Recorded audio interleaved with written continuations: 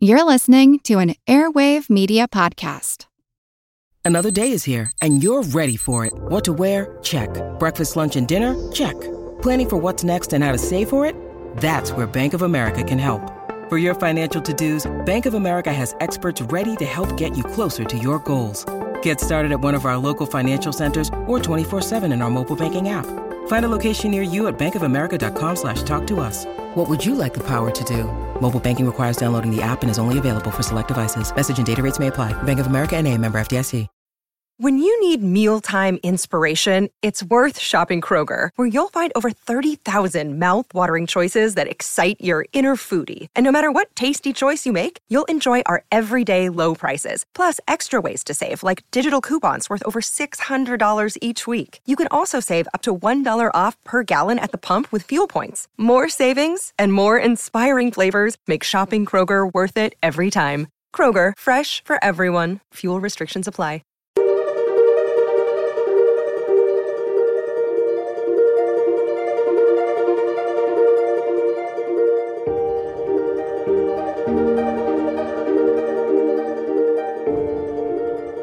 Welcome to the All Creatures Podcast. This is Chris, and today I have another special guest, Martha Hunt Handler. She is the board president of the Wolf Conservation Center. Hello, Martha. How are you doing? I'm wonderful and so happy to be with you. Yeah, thank you so much. We're excited to have you. Talk a lot about, gray wolves and maybe some other canids. It's just a favorite topic of ours and a lot of our listeners. So thank you for agreeing to be on the podcast. Nothing I'd rather be doing than talking wolves, so glad to be here. Yeah, I know. They're so fascinating. So just to always start off, I always like to ask your background, your education, and then how that led you into getting involved in animal conservation. Sure. So I grew up in rural Illinois on the Wisconsin border and pretty much surrounded by woodlands. My brothers were 8 and 10 years older than me. My parents were very busy, so I spent a lot of my time roaming the woods around my house. And I could actually hear the flora and fauna speaking to me, which sounds probably odd, but I didn't know that other people couldn't do this. Mm-hmm. And they were sending me warning signals. They were very scared, and I couldn't figure it out for a while until I was about 6 when they started knocking down all the woodlands to build more homes. So I guess we were the first home in that whole subdivision. And it was really sad. And when I would tell people and my parents, you got to stop this. This is not good for the environment. They kind of thought I was crazy. And it became pretty obvious to me that I must be a voice for animals and plants, that I wouldn't be given a gift that no one else seems to have if it wasn't for a purpose. So that was always in the back of my mind. I graduated high school early at 16. I wanted to go out of state and had to be a resident to be able to afford it. My car broke down in Steamboat, Colorado. Not a bad place to be. No. Then I went to school at University of Colorado Boulder a year later. First majored in environmental engineering because I thought that was going to have something to do with the environment, but it didn't quite work for me, and decided to make up my own major, which was environmental conservation, mm-hmm. which is probably a pretty popular major now, but this was 1977 and no one had ever heard of such things. But I put this thing together and luckily was able to get a job in Washington, D.C. quickly after. So it all worked out. Yeah, it's funny you say that, because when I was a professor at the University of Florida, I did a lot of freshman orientation every year and met with hundreds of students. And you would be surprised the environmental degrees for us, at least at UF, which is a major university in the country, really didn't start coming online till about 10 years ago. Where, oh, wow. Yeah, really focused. I mean, there was conservation biology, but now I think environmental engineering, some of that stuff is actually becoming more of a popular major. And I know a lot of our listeners are young, either wanting to go to college and do something with conservation. So hopefully you get them some inspiration with that, because that's amazing that you did that back then. Now, briefly, because we really want to get into the work that you're doing with wolves and wolf conservation, but can you just talk about some of the stuff you did in DC? You know, you're working with environmental consulting. You got to see how the government works.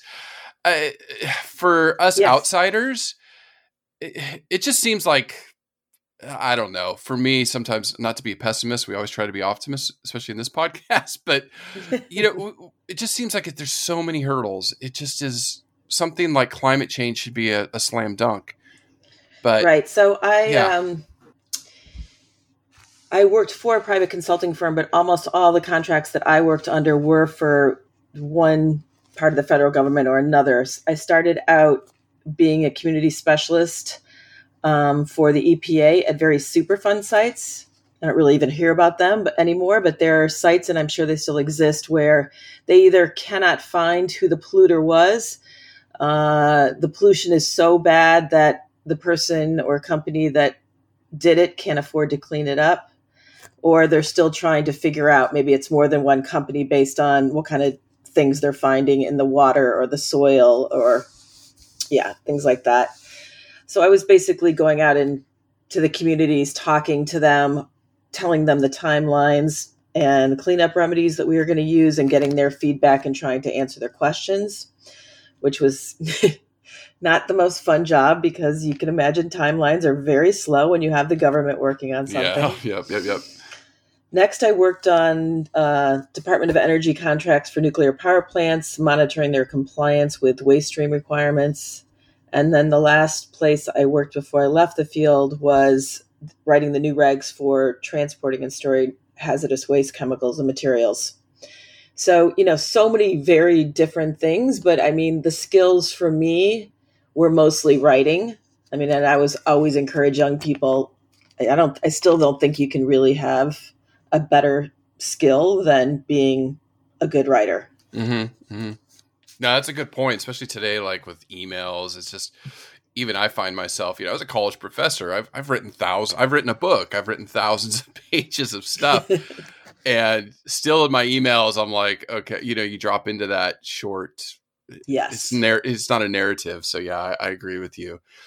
But, you know, really quickly, working within the government, do you see hope? I mean, just your opinion, what you've seen in the last few years with this previous administration, with Biden coming in now, because I know the EPA got hit pretty hard in the US. They were watering down the Endangered Species Act. You know, is there hope out there? Yeah. There's always hope, and we have to feel like there always is. And I think when things look their darkest, it's when we really need to jump in and get involved in one way or the other.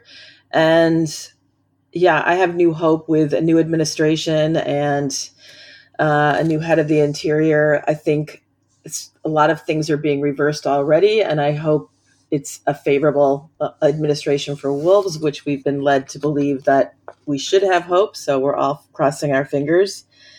And I think, you know, maybe for your listeners, I think the environment is such a big topic, cleaning it up or climate change, or, you know, to really focus on what pulls at your heart the most and go after that, because it's easy with all the bad news coming in every day to feel overwhelmed and scattered. And I think if you focus and keep yourself focused, you'll really be able to accomplish and make real changes. It's true. And that's why, you know, there are optimistic stories out there. It's just, we got to highlight them more. And obviously in the news, it's always negative. They don't really highlight a lot of the positives. So we try to, you know, at least Angie and I, we try to be balanced in how we present stuff to our audience. But yeah, we're going to get to some of the news with wolves, especially with what is going on in Idaho. But I would like to ask you, you know, what drew you to wolves, and you know, why did you choose to start working with them specifically?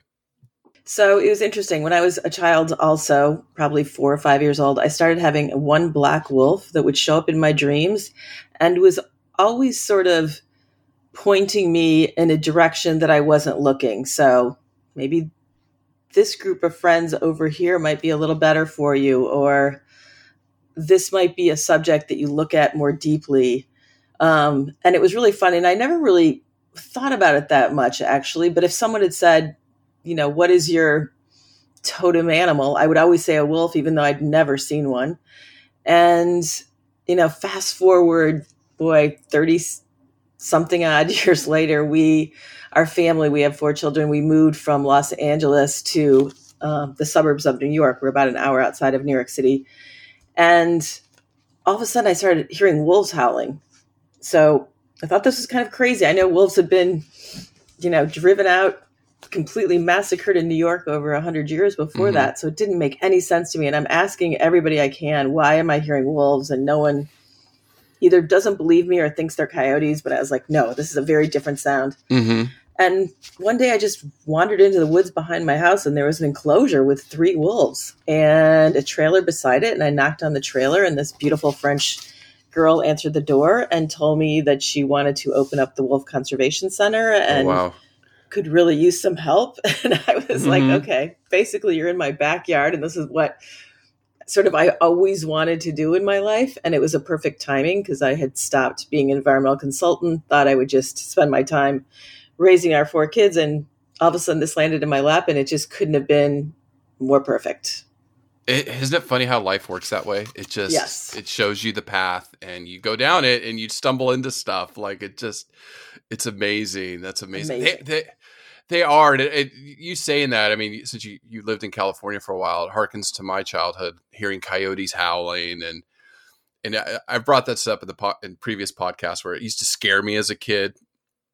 But now as an adult, I'm like, oh, when I see coyotes, I'm just excited to see them. And, it's just wildlife. It just, it does something when you see it. So I want to ask you, okay, so you have a backyard or 3 wolves in an enclosure. How did you start this conservation center then? That must be fascinating.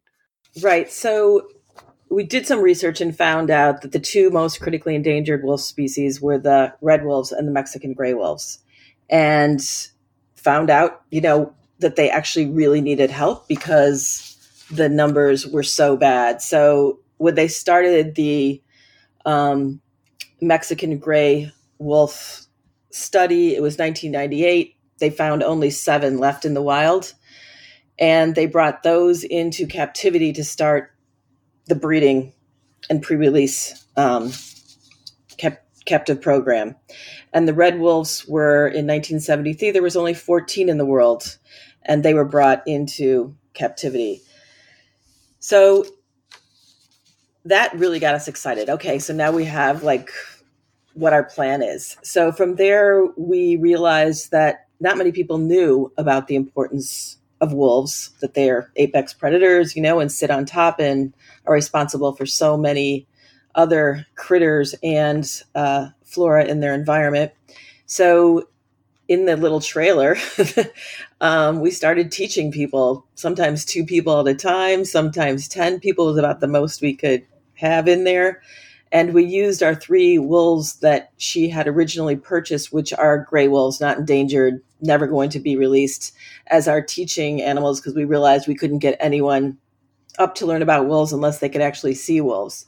And then we started working with Fish and Wildlife Service to make us a partner in their program so that they would start sending wolves as we built more and more enclosures. So today we see, well, if it wasn't COVID times, we see about 40,000 people a year on our campus. And we teach millions more all around the world through other, remote learning techniques and our social media platforms.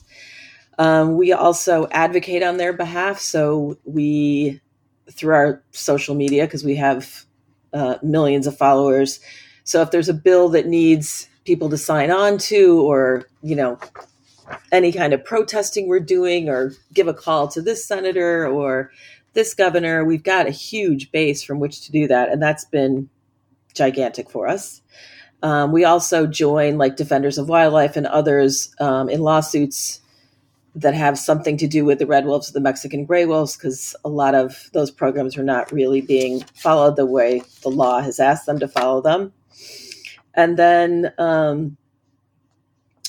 so thirdly, we're breeders and pre-releases for those two animals. And that has become, we're at the point of a frozen zoo. We do artificial inseminations. We now freeze egg and sperm.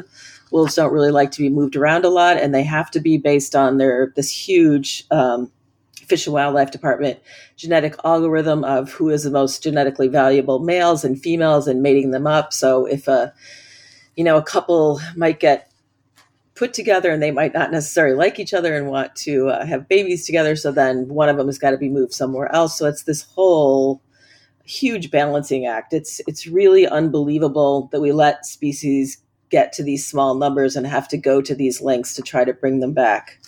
And then we have all sorts of fun programs. We have camps and after-school programs, a great program called Camping with Wolves, so you get to listen to them all night long, since that's when they're doing most of their howling.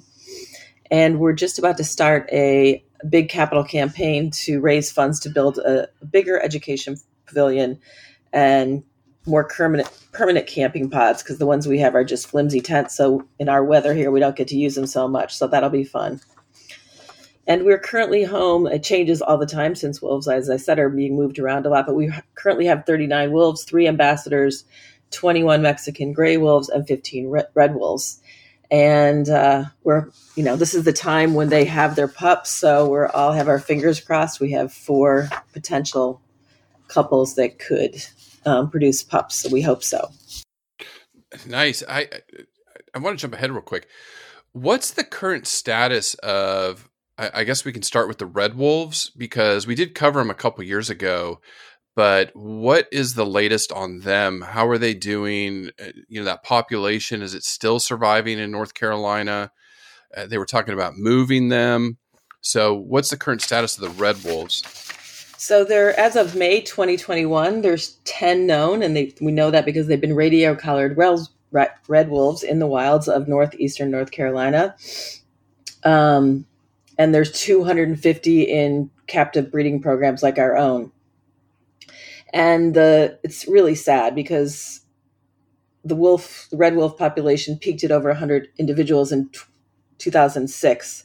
And because of inaction and mismanagement on the Department of the U.S. Fish and Wildlife Department, coupled with illegal killings, it's led to an incredibly steep decline. So there were no litters born in 2019 and 2020. So we're pretty sure there's no viable breeding pairs in those 10 that are left. In 2018, a federal judge ruled that they had a duty under the ESA to protect and conserve red wolves, and that their decisions to halt wild releases and allow landowners to kill the wolves violated the legal requirements. And then in November 2020, the Southern Environmental Law Center sued the U.S. Fish and Wildlife Department for violations of the ESA connected to the agency's new policies that prohibit proven management strategies to recover the world's only remaining population of these wolves. In January 2021, the U.S. District Court ruled that they have to develop a plan by March 1st. Mm-hmm. And the court order temporarily prohibits the agency from implementing its recent policy change barring the release of captive wolves into the wild. So we're really right now just waiting for news, because it should be very imminent that they have to come up, show us their plan, and the wolves have to really start to be released quickly. So everyone pray that it goes our way and that it happens quickly. Are they going to release them back in North Carolina? I know there was a lot of problems with locals shooting them, claiming, quote unquote, they were coyotes. Yes, they are going to be released in that part of North Carolina. And there is no other sanctioned place for them to be released. And the coyotes are a problem, because as soon as they crossbreed with them, they're no longer, genetically pure species, and then they're not protected. Right. Yeah, I know that was a big issue with them. Oh. All right. Fingers crossed for them. And then the Mexican gray wolves, how are they doing? What's their status? So the Mexican gray wolves, which are a subspecies of the gray wolves, unlike the red wolves, which are a completely separate species, are currently in Arizona and in New Mexico, and they are federally protected. And today there are supposedly about 186 in the wild. So, a fair amount, and they're doing much better than North Carolina with working with the ranchers in the area. And they are doing cross-fostering of pups, and they are talking about also releasing adults. So that's a more hopeful situation at this point. Yeah, it's just two different biomes, two different species. It's just crazy how one I could see it in North Carolina, a lot of people there. So, where Arizona's a little bit more sparse in the desert. Now, the big species, gray wolves in North America, the obviously focus is the reintroduction in the lower 48 states within the United States. So for our international listeners, we have Alaska way up there in the north, and then we have Hawaii, but we call the main part of, the United States, the lower 48. So gray wolves were coming back, particularly in the western part, and then I guess in the north. What is their status, I guess, in that particular part of the world, I guess, just the lower 48 U.S.? Right. So there are documented gray wolf populations in Montana, Idaho, Wyoming, Oregon, Washington, California, Minnesota, Michigan, Wisconsin, Colorado, and of course, as you said, Alaska. There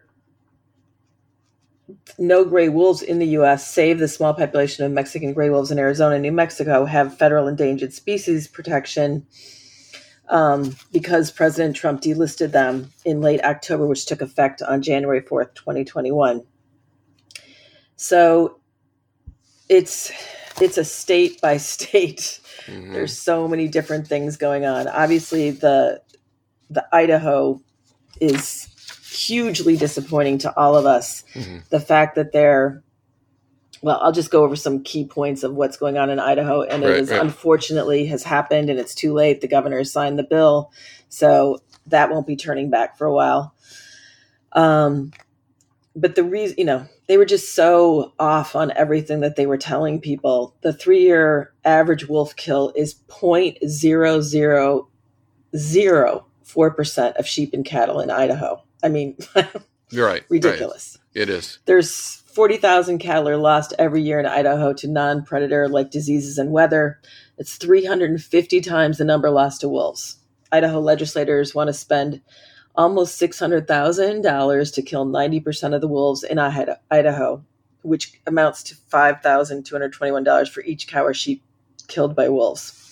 The number of elk in Idaho is 120,000, which is 5,000 below the all-time elk high count of 125,000. 2020 was the 7th straight year when the elk harvest in Idaho was more than 20,000 elk, and it was the 6th largest of all time. Idaho Fish and Game calls this the golden age of elk hunting in Idaho. Mm-hmm. The Idaho elk population has not appreciatively changed since 1995 when wolves were reintroduced. I can go on and on and on, but their science is just so incredibly far off for them to blame it, on declining elk populations and, that the ranchers just can't support themselves because wolves are taking out so many numbers of cattle and sheep. It's really backwards thinking, and it's really sad that that whole state is bowing down to a few people. Right. So, okay. Yeah, well, I really want to unravel this because it is such a hot topic issue, and it can pop up in other states. So again, for our international listeners, like Martha said earlier, there was federal protection, meaning the United States government did protect the wolves. Then President Trump took that away. So now it's down to the states, the individual states that can regulate the wolves.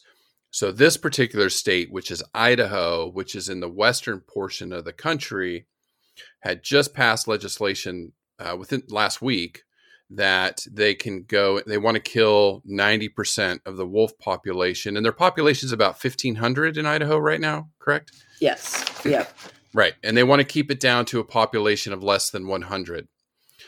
So it's a mass killing of wolves. And I do want to ask you a little bit later why wolves are so important to an ecosystem.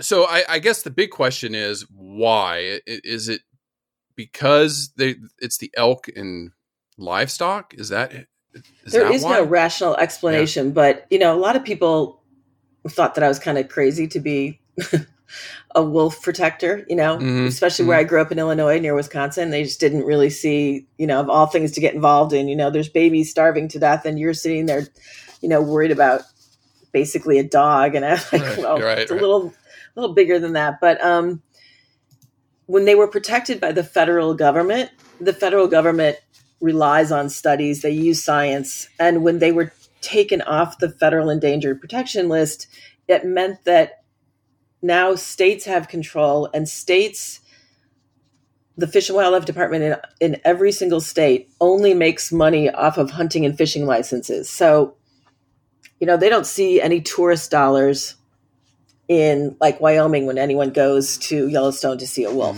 Mm-hmm. They only see money when they sell a wolf hunting license. So for them, a dead wolf is worth so much more than a live wolf, which just means nothing to them. So they're not in the right place to be making these decisions because it's not fair for the rest of us I would say the planet's wildlife shouldn't be decided by any special interest, including, ranchers and hunters. Mm-hmm. So yes, Idaho is, a problem right now. And what we're doing at the Wolf Conservation Center is just really encouraging supporters to call on President Joe Biden and Interior Secretary Deb Haaland to restore federal environmental protections for wolves. And the evidence is clear. It's something that we need to do. And we need to do it quickly before it's too late, because to build those populations back up again takes really a long time. So, there's been some solutions that we're pushing now. The Center for Biological Diversity is asking the U.S. government to cut off millions of dollars to Idaho that is used to improve wildlife habitat and outdoor recreation opportunities because of the legislation. Right. And last year they received $18 million in Pittman Robertson funding, which comes from a tax on sporting firearms and ammunition. So, it's just, again, they make money from hunting, not from trying to save any species. Hello, everyone. You may recognize me as Gabby from the History of Everything podcast. And my name is Brenna, and you don't recognize me from anything yet. Together, we're two scientists who explore all of the weird little questions and conspiracies of the universe in our new podcast, Mystery of Everything. Everything has an explanation. We hope. But that is what we're here to figure out. We will dive into the science behind many popular conspiracy theories, such as vaccines causing autism, flat Earth theory, and was the moon landing fake? And if so, why the heck would anyone even do that? But it's not just conspiracies. There's a lot of cool mysteries that we will attempt to use science to explain, such as near-death experiences, what made the Vikings go berserk, and can I control my co-host with MK Ultra? Wait, what? Anyway, make sure to check out the Mystery of Everything podcast everywhere where you find your podcasts. Is there nothing that could be done to put it into the court system to halt this? Any emergency, lawsuits or anything? It's too late on a state level. It would really have to be, our Interior Secretary taking wolves back in. Yeah. Okay. So that's where the pressure needs to be. All right. Yes. Well, we'll keep our eyes to that. I mean, okay. One of the things I read about this is how they're going to hunt the wolves. So, in our podcast, we're very neutral on hunting. We have hunters that listen, I'm sure. And, we can see the benefits on helping keep certain populations under control. Even had an episode on trophy hunting and we've addressed that before. So this isn't, how people think a hunter going out tracking an animal. I mean, one of the things I read is how these wolves can be hunting. I mean, it's just basically go out there and slaughter them, right? I mean, slaughter. Yeah. So, year-round trapping season, bounties are paid for wolf carcasses. They use snowmobiles and ATVs to chase them down. And, snares, poison in the den, gassing the dens. It's really horrible. And I'm from a huge hunting family, so I'm with you. But my family was all about, doing it in a very sustainable way. And I think 99% of hunters feel the same way. There's just a few bad apples, and they seem to be able to get to their politicians somehow. Right. Not sure how. No, I know. I mean, I get it. Hunting, for food, and I've had venison before. I get it. My family too. This is just wholesale slaughter of an animal because of misinformation. And I know the governor there is supposedly a sheep rancher, and it just defies logic because.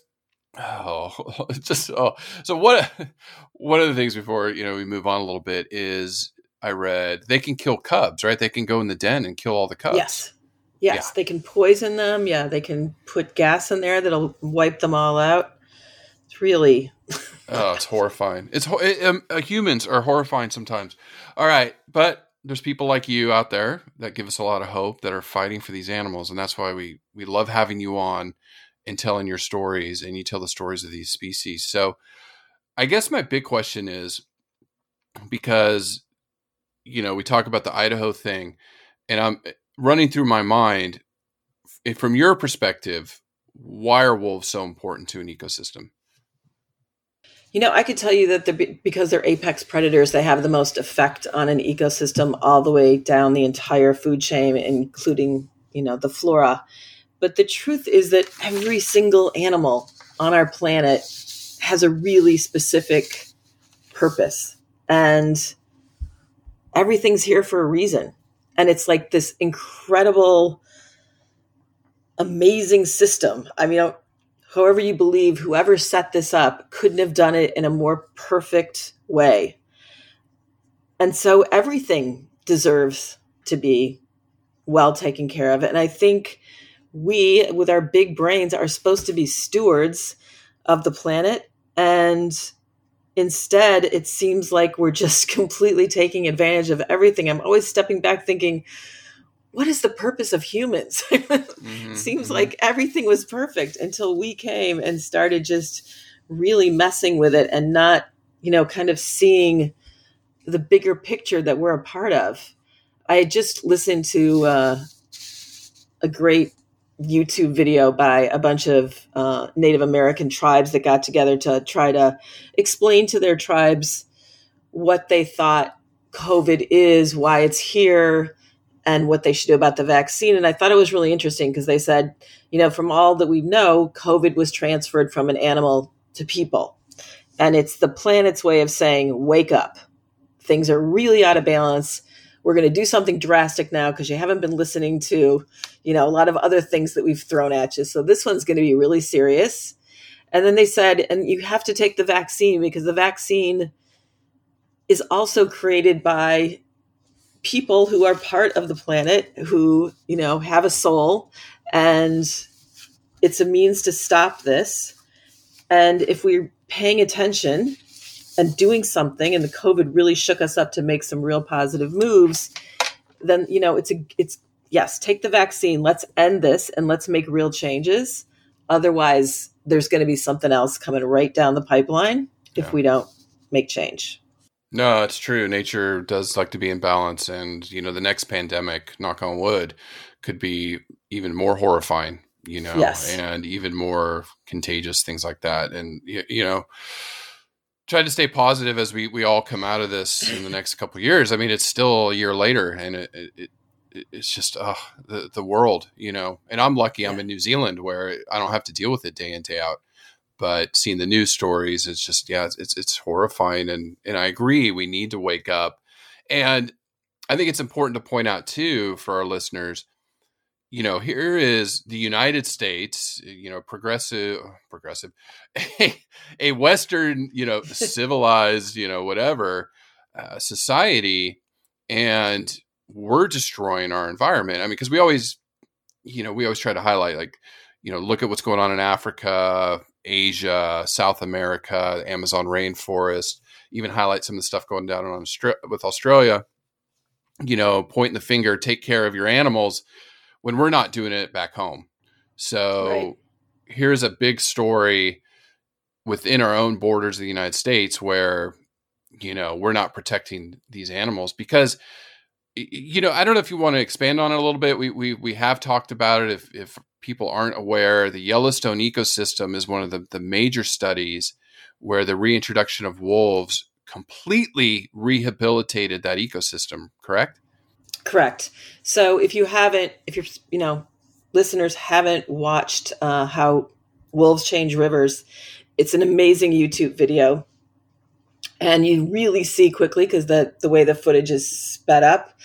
I mean, basic Yellowstone had become a complete wasteland because they go after the ungulates, which are anything with a big hoof. And when they don't have any predator around, they just overgraze, because why wouldn't they? So when they do that, there's no tree saplings that can grow. So it's just basically all becomes a horrible grassland, and it keeps flooding because there's no trees to push it into the riverbanks.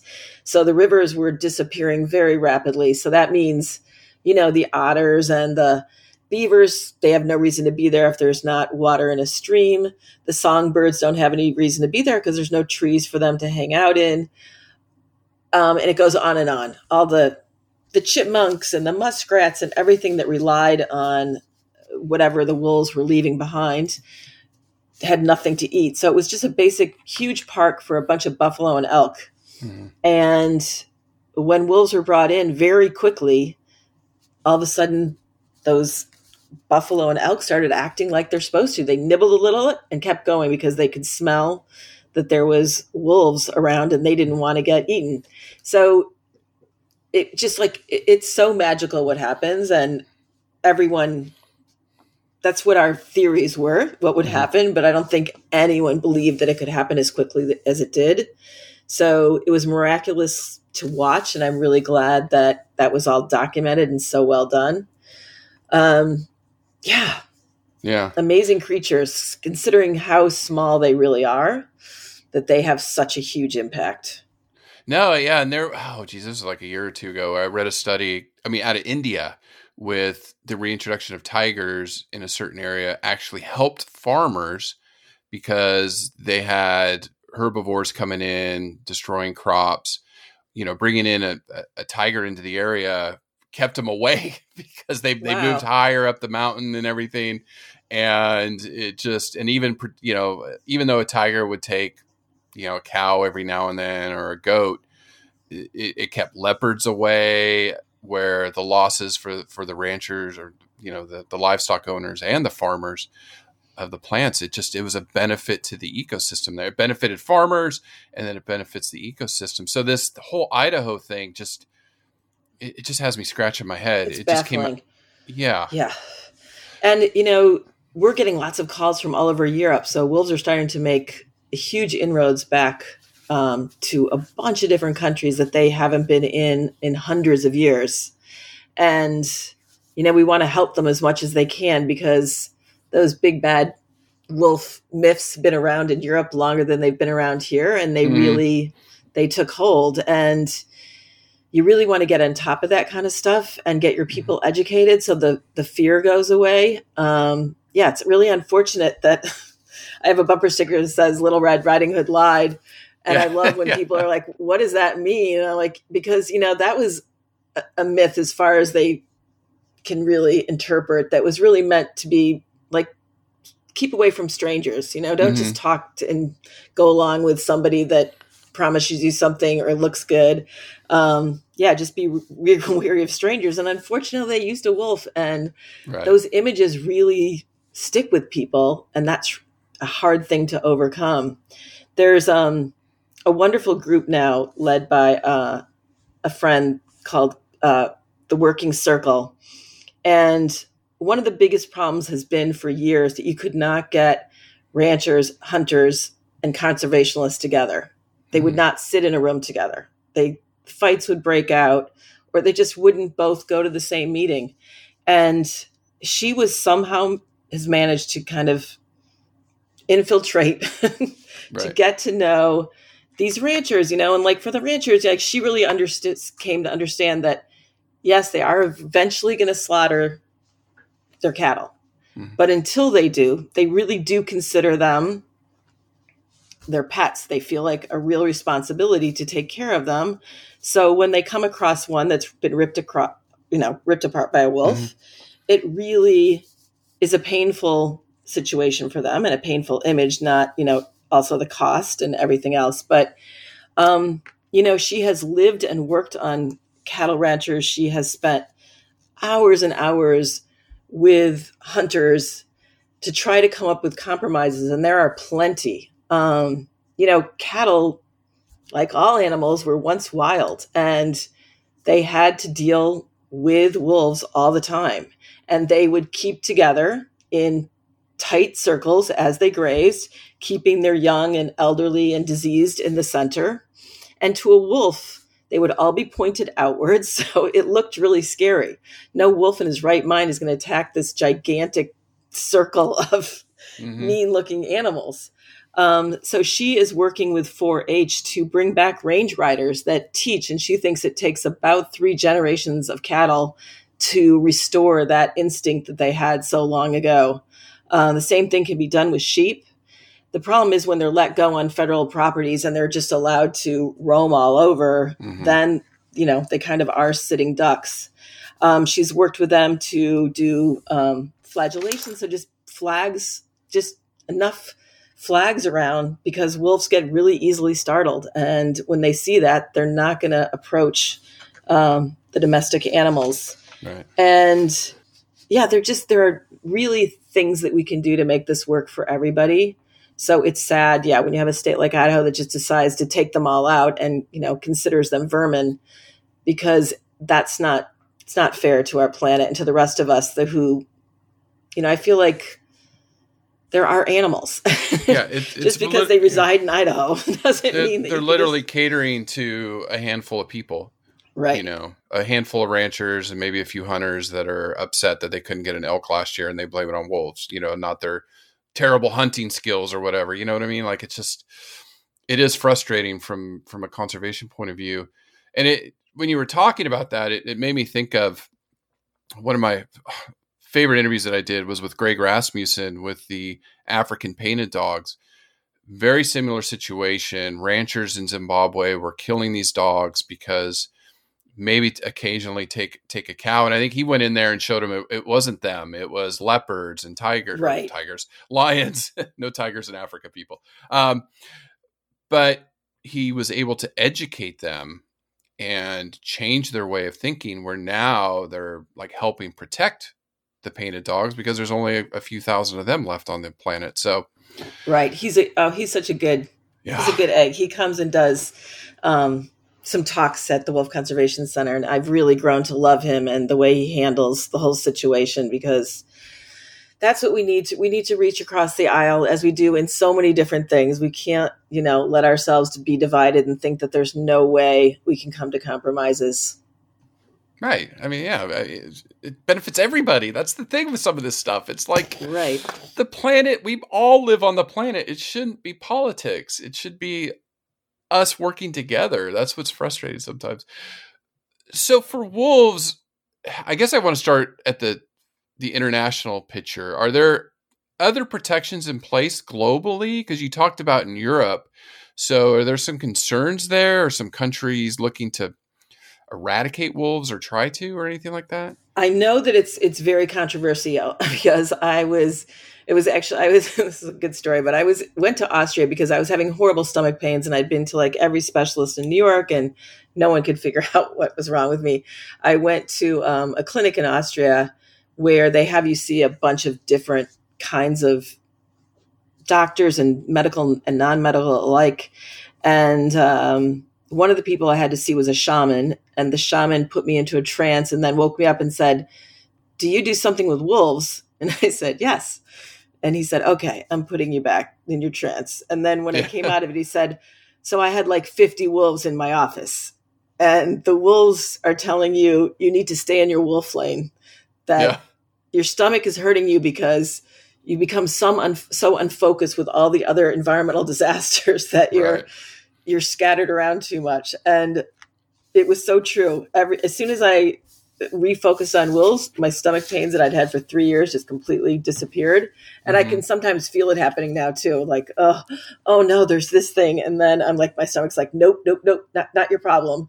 So I think we all have to find whatever it is that we love. But I was wearing a t-shirt in Austria that had the Wolf Conservation Center onto it with a big picture of a wolf. And someone started yelling at me and I was like, wow, what? And they're like, we don't want the wolves in Austria. That was the first time that I sort of understood that they are definitely making their way back and over. So they're in Portugal and I think they're pretty well tolerated there, but it is a problem in Europe because their prey species is not big anymore. They don't have a lot of elk and deer. So they're going to have to do a lot of work to make, this work for everybody. It's going to be tough. Yeah. Yeah. And then within the U.S., are there other states looking to do what Idaho did? Yeah. So Wisconsin, just a month after the delisting rules took place, they offered an alarming demonstration of the consequences because they opened up a hunting season that left 216 wolves dead within 60 hours. Oh, yeah. And that was not what was supposed to happen, but they had no idea how many people were going to go out hunting for them. So that was about 33% of the population in 3 days. And 85% of those were hunted down by packs of dogs. It's a ruthless and controversial practice that's only allowed in Wisconsin. Where else? Montana is just about the same as Idaho. Wyoming, they allow wolves to be hunted 365 days a year. They're classified as shoot-on-sight vermin. So even with the benefits of the Yellowstone in the state of Wyoming, that's where it is, showing how the wolves have benefited their own ecosystem in their backyards, they still want to get rid of them. Right. And with the science about, when elk populations decline, it's almost always weather-related or a disease-related. It's never wolves. Yeah. It's like the prion disease that we saw in deer populations. I think that was in elk populations. Like, all right. This is why we bring wolves back in this podcast, because it shows how politics and small special interests can really affect the species. That's why we need to educate and enlighten people on what's going on. So you wrote a book, Winter of the Wolf, and so I want to talk about that for a little bit. What inspired you to write? Obviously, you love wolves, but to write a novel, I guess if you could tell us what the book's about, that's the first thing we should ask. My best friend found her 12-year-old son hanging. Horrible. Which, this makes it sound like a bummer of a book, but she and I were brought up very spiritually to believe that, death is part of the bigger cycle of life, that you'll be reincarnated, that you go when you're supposed to go, and that, and rather than grieve, you should be grateful for the time that you had with that special soul, however long it was. But when her son died this way, it was crushing. And I felt like a really bad friend because I just had no words. I couldn't think of anything to help in any way. And I started journaling every day about my frustration and wanting to find some words to make it feel better. And then his funeral was just like, wow, people were blaming her and, shaming her. And like, why didn't you get him support if he was depressed? Why wasn't he on medications? And so it was a whole nother level of, there's not just a death, like a suicide is a whole different kind of death where there really is a lot of blame. So one day as I was journaling away, I started hearing her son talking to me, telling me that my journal was the start of a novel. And he stuck with me for many years because he wanted his story out there. Mm-hmm. And it's not necessarily, besides the way he died, and it's a mystery, so I don't want to tell you how he actually died. Mm-hmm. But the boy in question in my novel was really into Inuit wisdom. And so his sister, who just doesn't believe it's a suicide, is kind of hell-bent on figuring out what happened to him, because it was her best friend and soulmate. And if she would know if he was suicidal, obviously. Mm-hmm. So something else had to be going on. So she just wants to figure out what it is. So she interviews everybody. She starts reading all of his Inuit books. The Inuit believe that you can transform yourself, into animals and back again. So she starts seeing a wolf. She lives in northern Minnesota. There are wolves there, but it's still unusual to see one at the times of day that she's seeing this one wolf. So yeah, it's sort of her growing up, her coming to understand, what death means to her. Mm-hmm. And, eventually sort of, it doesn't really matter how someone dies. They're here, they're not here. And hopefully they're always around us. That's what I believe. And yeah, so I think it's a really uplifting book. And, I've been just hearing so many people who've told me that it's helped them so much with the death of a loved one, which is exactly why I wrote it in the end. So it's really great to hear. And all of the my author proceeds go to the Wolf Conservation Center. So awesome. Yeah. No, that's awesome. Yeah, no, I lost my late brother, so yeah, I definitely will check it out. Yeah, so yeah, a decade ago, but it was a long road to get over, and I still miss him to this day.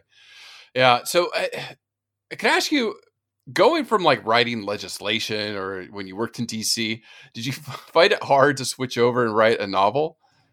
I think I always wanted to be a writer. When I was 7, I wrote my first book about a bunny, and I remember showing it to my dad, and he was like, well, it's not a very good story, and writers don't make any money. And I really listened to him, and I didn't write again, although it was always in the back of my head that I wanted to make a story up, and I couldn't really find my story. I just couldn't figure out what my story was going to be. And so when her son came to me, it was so opening, because it took me a while to accept that this is what I should be doing. But once I did, it felt so right in so many ways. And it took a long time to admit to anyone that this is what I was doing with my life, because I hadn't done anything like this before. So I was kind of sneaking and writing it, and not, an hour here, an hour there, which is not a very good way to write a novel. And when I finally was like, okay, I'm jumping in with 2 feet. I'm actually going to go rent an office, and I'm going to show up every day between 9 and 5, and, not making other appointments. I'm going to be serious about the whole thing started coming together, and it was really magical, actually, really great. And then where can our listeners find your book? I would assume Amazon. Amazon, anywhere else. You can go to my website, which is marthahunthandler.com. Yeah, but it's pretty much everywhere. There's audiobooks. Awesome. Also, yeah, and I'll definitely put the links in our show notes. And I did want to tell our listeners that the wolves, what was the YouTube video? The wolves that change rivers. How wolves change rivers. How wolves change rivers. I will embed that in our website too, so perfect. Our listeners can go there and watch it. So, what's the future of wolves in the United States and Mexico? What are you seeing? Like, I guess the red wolves, the Mexican gray wolves, and then the gray wolves. I want to stay incredibly positive and believe that, as horrible as what happened in Idaho, I feel like it has woken up so much of America to what's going on. And I know that if the outreach that's happening at the Wolf Conservation Center, and my personal, how many people have reached out to me since then, that maybe this needs to be what shakes people up to appreciate the wildlife, and that, that wildlife is for all of us to enjoy, not the people in Idaho to just wipe it off the planet. Like, that's not okay. So yeah, I think you got to get political enough to care, to write some letters, to get on the phone. You can go to our website to learn more about, what all the steps you can take to try to change these things. But I'm trying to stay really hopeful. I'm hoping North Carolina will be soon coming up with their plan and they're going to release. I think New Mexico is going to be starting to introduce some adults, which will really help move the population along further. And the other states, I hope, are going to be shamed into changing their behavior. And hopefully we'll get the head of the Department of Interior to bring wolves back to the Federal Endangered Species Act. Yeah. And so, how can our listeners help? I mean, help the Wolf Conservation Center and then also just help wolves in general. So if you go to our site, there's, you can make a donation, obviously. You can adopt a wolf. There's all different ways that you can, support us. And we directly support a bunch of lawsuits that are going on. You can also see what sign up so that you get some emails that'll help you contact various state individuals and federal individuals. We make it really easy to sign petitions and, support or go against legislation. I think, that's probably the best place to start. Great. And is there any social media you want to plug? Any like Facebook groups or I don't know? Yes, whatever. We're on every single platform. We have great Facebook followers. Yeah, just Wolf Conservation Center. Same Instagram and Twitter. We're pretty much everywhere. And that has been huge for us. And we have webcams in most of our enclosures now. So we're about the only ones that have that. And we did it initially just because we just wanted to know what our wolves were doing because we keep the other ones completely off exhibit and we can't even see what they're doing most of the time. So this allows us to take sneak peeks, but they have become huge. I mean, we quickly went from 350,000 followers. And now I think we have 6 million on Facebook. Nice. So, that's awesome. Yeah. That's amazing. Yeah, we'll definitely put those links in there so our listeners can follow you and see the wolves on camera because I used to do that all the time. When I was a professor in my office, I'd be like, and I'd pull up because I did some webcam work with my studies with animal behavior, but I would always go to Africa and just see what the elephants were doing that day. It was amazing. So 3 hours later, you're like, okay, I got to write this paper. Oops. I forgot to teach class. I'm sure my students were crying. Yeah. So now they all know where I was that day. No, I'm just kidding. Well, Martha Hunt Handler, the board president of the Wolf Conservation Center, author Winter of the Wolf, thank you for spending an hour with us. We're going to definitely follow up with you, maybe in a year and, see what's going on with, this legislation in the United States and then also internationally. But thank you so much for your insight. You're so welcome. I've loved being here. And I hope in a year from now, I have just amazing, wonderful news to report. Yes, please. Please. So take care. Okay, you too. Bye-bye.